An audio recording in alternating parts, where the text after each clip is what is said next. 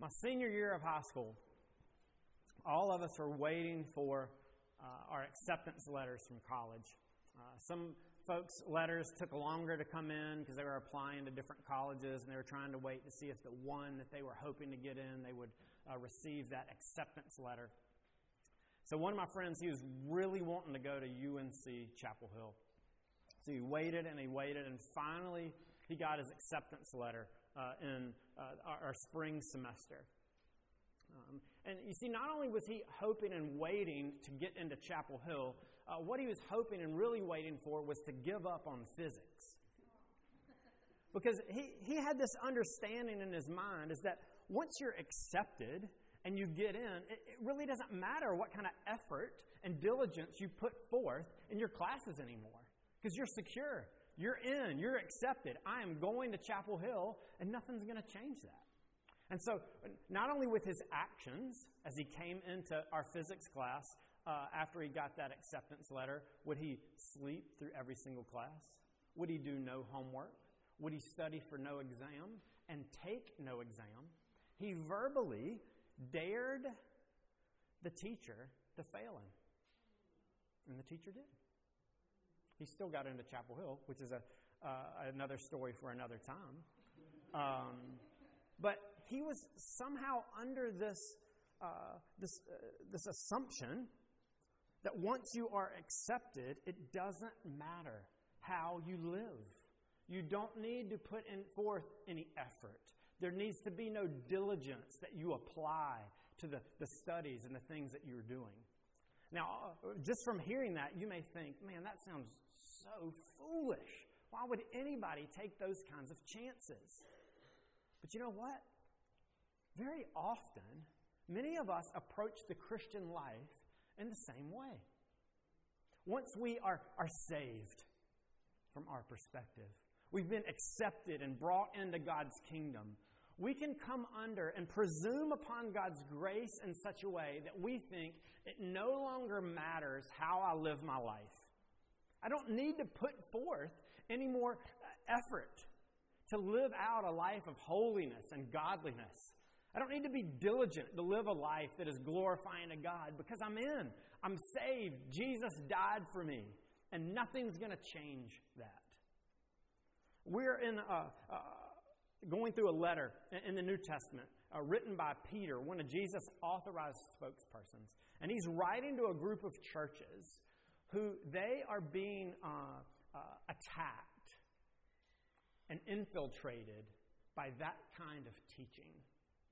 The teaching that says it doesn't matter how you live out the Christian life. You do not need to put forth any effort. You do not need to put forth any diligence to live a life of holiness and godliness before your God. They demonstrated and did this not just through their verbal teaching and proclamation, but through their lifestyles. And later, as we get into chapter 2, you'll see Peter highlight this to where they threw off any kind of call to live a life of godliness and holiness before our God. They said it doesn't matter how you live. Once you've been accepted by God, you do not need to put forth any effort or any diligence to live a life that is glorifying to God. How is Peter going to respond to this kind of teaching? How should we respond? Remember, Jesus has put Peter in this place, along with the other apostles, to authoritatively communicate to us the good news of the gospel. Not just how we are made right with God, but how we are to live right with God. So that's what we want to look at this morning. Does it matter how you live out the Christian life? So if you would, look with me. We're in 2 Peter chapter 1. If you're following along in one of the black Bibles there in your pews, this is on page 1018. We're going to be looking at verses 5 through 11 this morning. So if you would, please follow along with me as we hear from God's Word. For this very reason, make every effort to supplement your faith with virtue, and virtue with knowledge, and knowledge with self-control, and self-control with steadfastness, and steadfastness with godliness, and godliness with brotherly affection, and brotherly affection with love. For if these qualities are yours and are increasing, they keep you from being ineffective or unfruitful in the knowledge of our Lord Jesus Christ. For whoever lacks these qualities is so nearsighted that he is blind, having forgotten that he was cleansed from his former sins. Therefore, brothers, be all the more diligent to confirm your calling and election. For if you practice these qualities, you will never fall. For in this way, there will be richly provided for you an entrance into the eternal kingdom of our Lord and Savior, Jesus Christ. Let's pray.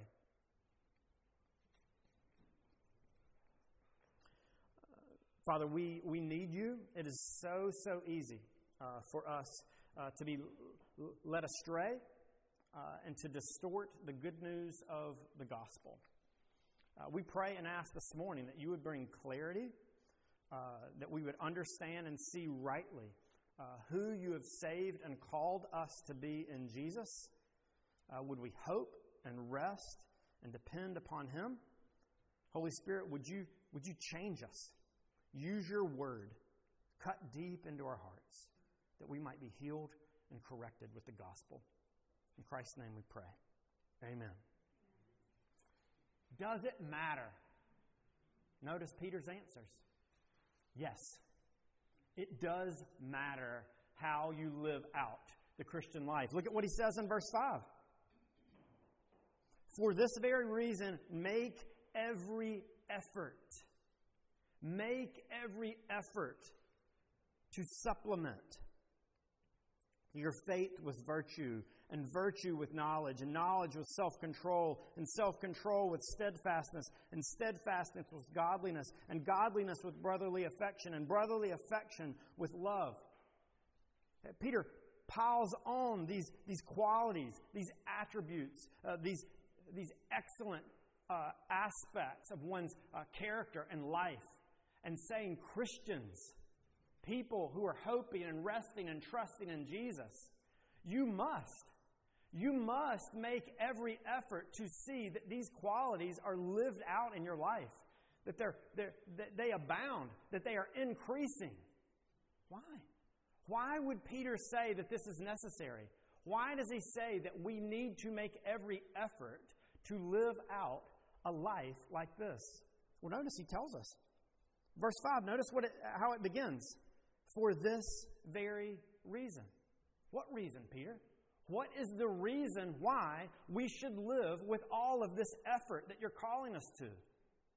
Remember what he told us at the very beginning. In verse 3. His divine power has granted to us all things that pertain to life and godliness through the knowledge of Him who has called us to His own glory and excellence. All the power, the provision that is needed to live out this life has been given to you by your great God and King. He has all the power to equip and provide for His people to live out a life like this, and it is already yours. What He has called you to and who He has called you to be is one who lives out a life that is in conformity to His own glory and excellence. That term excellence there is the same term that's used as described as virtue there in verse 5. Supplement your faith with virtue or excellence. What Peter is saying is because of the provision of your God, because of who He is and how He has saved you, to be more like Him as He's restoring you to His image. Remember, that's also what Peter told us back up in verse 4.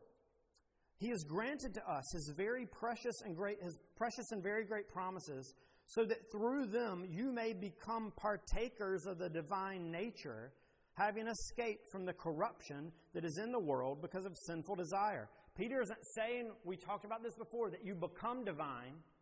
He is saying you become restored to the way that God created you, made in His image. That you are being set free and remade by God to live out a life that reflects the excellencies of Jesus who has saved you. Peter is saying the reason why you should make every effort is because of the greatness of the provision and blessing that has already been given to you in Jesus. I want you to think, again, we'll keep going on the whole college thought. I want you to think about two freshmen who are entering into to college. One freshman has no relationship with their parents. Their parents have abandoned them. They don't really care about what's going on in their life. They've always communicated to them that they're never going to amount to anything. And so through great hard work to prove their parents wrong and everybody else wrong, they put all their effort into doing well in high school, and now they have the prospects of going to college, but they can't afford it.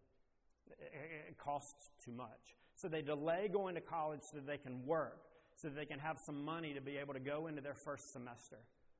They work and labor. They finally go to school. And not only are they going to school, but they're also having to work full time because college is expensive. And they're not able to do a lot of the extracurricular activities at college and do the other stuff everybody else is doing because they recognize and understand the cost that is associated and how much work they must do to provide for them to be in school.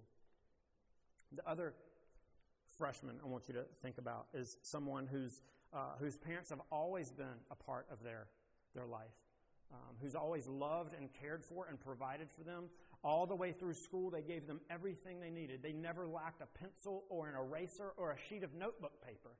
They never neglected one when they came home who would help them with their homework and read for them, who would get them the supplemental instruction that they needed or tutoring, who loved and gave them everything that they needed to succeed in school and the love and care for their hearts to be built up. And as this person is going to college, their parents say, I'm going to give you everything you need to do well in college as well. We're going to pay completely for school. We want you to focus so much on your education that we don't even want you to work. We're going to pay for every meal, every snack, and we want you to take a break sometimes. And so we're going to pay for the opportunities for you to go hang out with your friends on the weekend.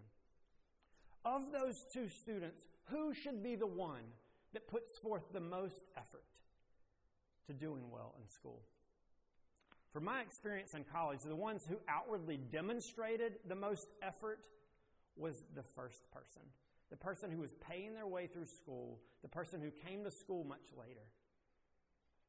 And I knew many people who presumed upon the grace of their parents and who took advantage of that and squandered away that opportunity. Peter says, do you not realize your Heavenly Father has given you so much more than tuition to go to college? College costs what? In North Carolina, it averages around $20,000 to $30,000 a year for somebody to go for tuition and room and board and everything that's involved if you go to a state school.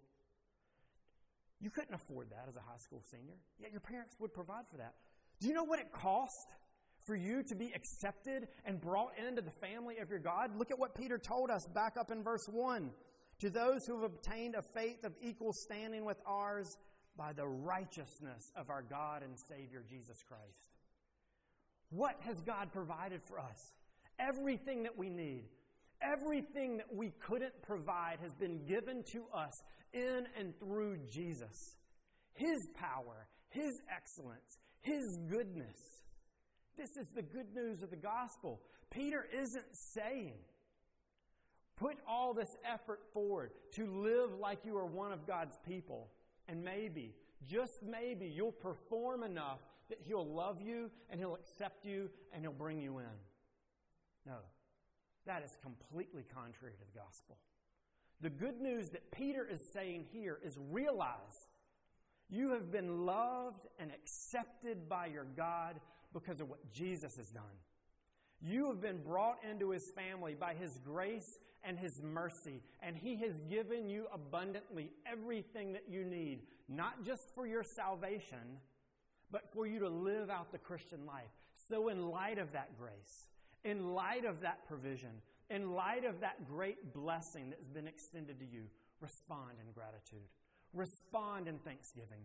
Respond by giving all of your effort to live a life that reflects the fact that your God has extended you this grace and this mercy in Jesus. Maybe you're here this morning, you're trying to understand what it looks like to follow Christ. And you've been under the impression that what it means to be a Christian, what it means to follow Jesus, is that you got to work hard and do these things. And if you do what God says and don't do what He tells you not to do, then if you're good enough in the end, He'll accept you and love you, and you'll be brought into His family. Notice, that isn't the Christian life at all. That is false teaching and an error. Peter says you are accepted and loved by the grace of God. We cling and hope in Jesus, restored to Him by His grace, and we live out the Christian life by His grace and mercy. If you're a believer here this morning, you're caught under this trap of performance, and you think that your God is disappointed in you, and that He no longer loves you, and you got to make up for all of your mistakes. Peter says, no. Don't you realize you've been loved and accepted in your God? He has given you everything in His Son, and He's given you everything now. Look and know and realize who your God is, the grace that has been given to you. Be grateful and thankful and put yourself towards, with great effort, living the Christian life, not to earn anything, but out of gratitude. This is the gospel. This is the Christian life. You're saved by grace through faith, and you live out the life of the Christian by grace through faith. Peter goes on. We're not just to put effort into living out a godly life that reflects the character of the God who has called us because of this great provision and blessing that's been extended to us. But notice, also Peter tells us that we should make all this effort because we'll be effective and fruitful. Look at what he says in verse 8. For if these qualities that he just explained and gave us that reflect the goodness and character of our God, if these qualities are yours and increasing, they keep you from being ineffective or unfruitful in the knowledge of our Lord Jesus Christ. Peter's saying, do you want to be fruitful? Do you want to be effective in the Christian life? Then put yourself to the effort, great effort and diligence of pursuing and seeing this type of life demonstrated and shown in the way that you live. But notice what he says. Where that fruitfulness comes from, where that effectiveness comes from, is not through your effort and your work of what you're doing. Notice what he says, that you will not be ineffective or unfruitful in the knowledge of our Lord Jesus Christ. Remember what we talked about before, that this, as Peter is talking about knowledge here, he's not talking about just knowing facts about Jesus. He's talking about a personal knowledge and intimate relationship with Christ. Peter is saying, do you want to know Jesus more deeply? Do you want to experience growth and depth in your relationship with Christ? Then make an effort to see your life reflect Him. Well, how do I do that? Well, it's by pursuing Christ. It's by fleeing and clinging and hoping in Jesus. You see, the more you know Jesus, the more you're going to want to live like Jesus. The more you recognize your need for Christ, the more that you're going to call out and pursue and rest and depend and cling on Him. The more you realize you can't do it in your own strength, the more you realize and you recognize the sufficiency and the goodness of Christ and how He did everything that we couldn't. Notice that that's what Peter's telling us. Don't forget who Jesus is. Don't forget what He's done for you. Don't forget what your relationship with Him, what He has secured for you. Look in verse 9. For whoever lacks these qualities is so nearsighted that he is blind, having forgotten that he was cleansed from his former sins. Do you not realize Peter is saying that Jesus has forgiven you? He's cleansed you from this former life of living out of your sinful passions, your corrupt desires.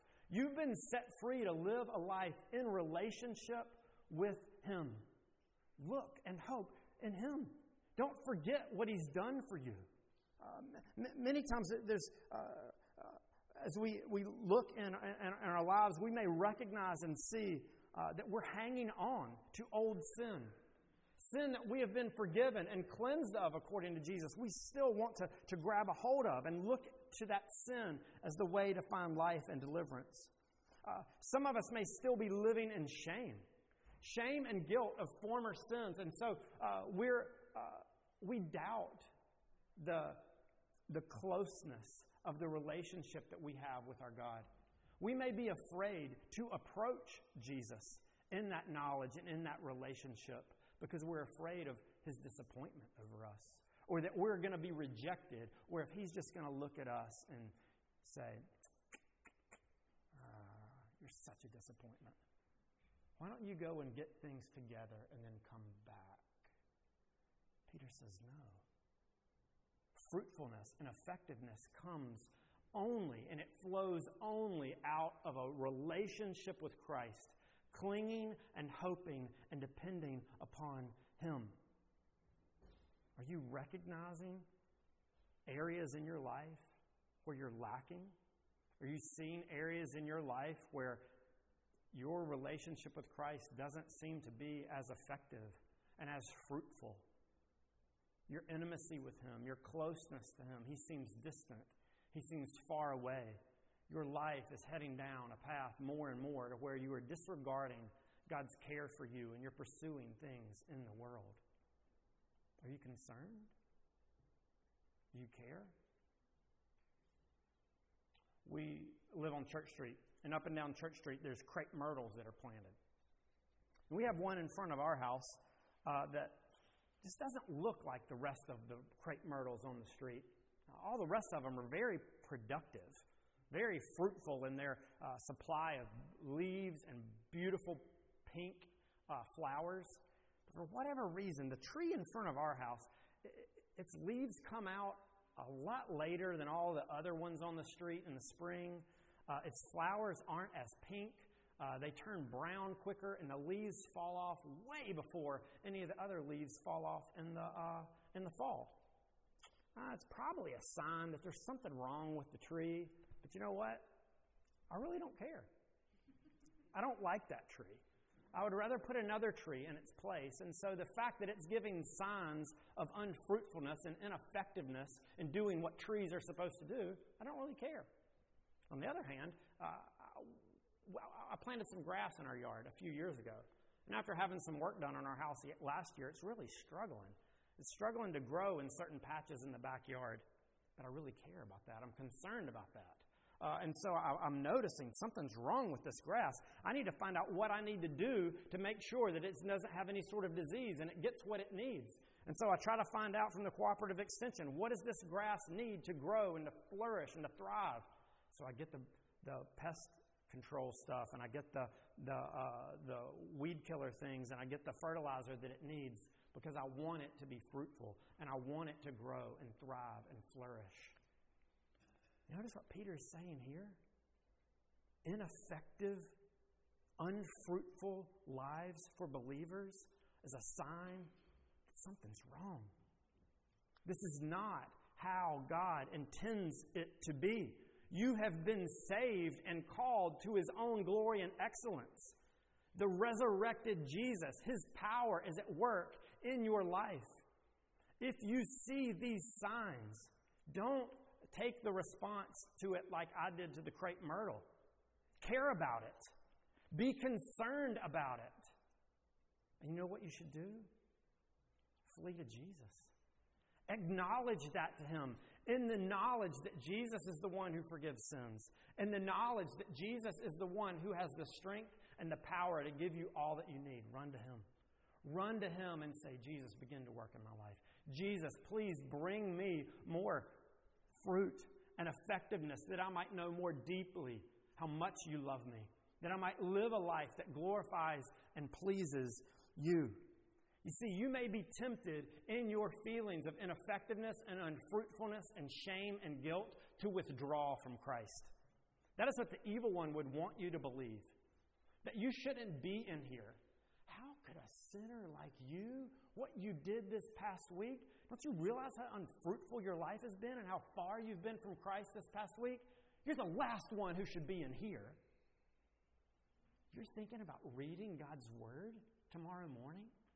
You're thinking about praying to Him? He's going to be so disappointed in you. Stay away. Fix it yourself first. Then come to Him. No, Peter says. Flee to Christ if you want to be effective. If you want to be fruitful. You're noticing struggles in your life, run to Jesus. That's the invitation. That is the call. In the knowledge of Christ, in a relationship with Him, fruitfulness and effectiveness flows out of that. That's God's grace and His mercy to us. So, we've seen it's because of the great provision and blessing we've been given. It's because we would desire to be effective and fruitful. But lastly, Peter says we should put effort in the Christian life because in doing that, our assurance will grow. Look at what he says in verse 10. Therefore, brothers, be all the more diligent to confirm your calling and election. For if you practice these qualities, you will never fall. For in this way there will be richly provided for you an entrance into the eternal kingdom of our Lord and Savior, Jesus Christ. Peter says, as you put effort towards living a godly life, as you continue to flee and hope and rest and trust in Jesus, what it does is it gives you more assurance. Your assurance of the sanctifying work of the salvation and the calling of God's redeeming and choosing you as His own becomes more sure in your heart and in your life and in your experience. Notice, though, what Peter says, that your effort towards pursuing a godly and holy life is a means to seeing the fruit, evidence of salvation in your life. It's not the ground. The ground of your assurance is not what you've done.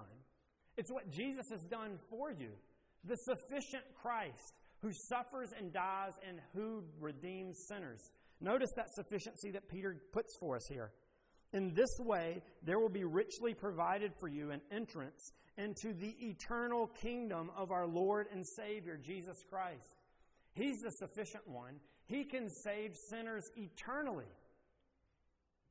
Maybe you've seen ads on TV for these Ancestry.com or 23andMe, people who want to find out their family heritage.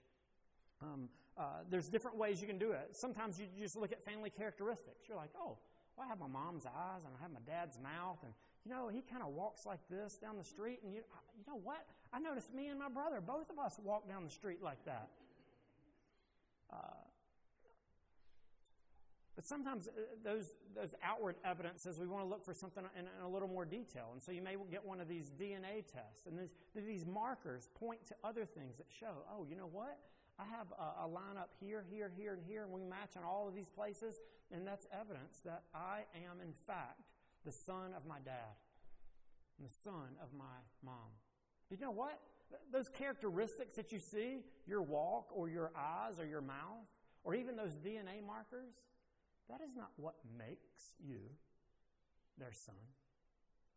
That's just evidence of the fact that you are. What makes you their son or their daughter is something that you never did.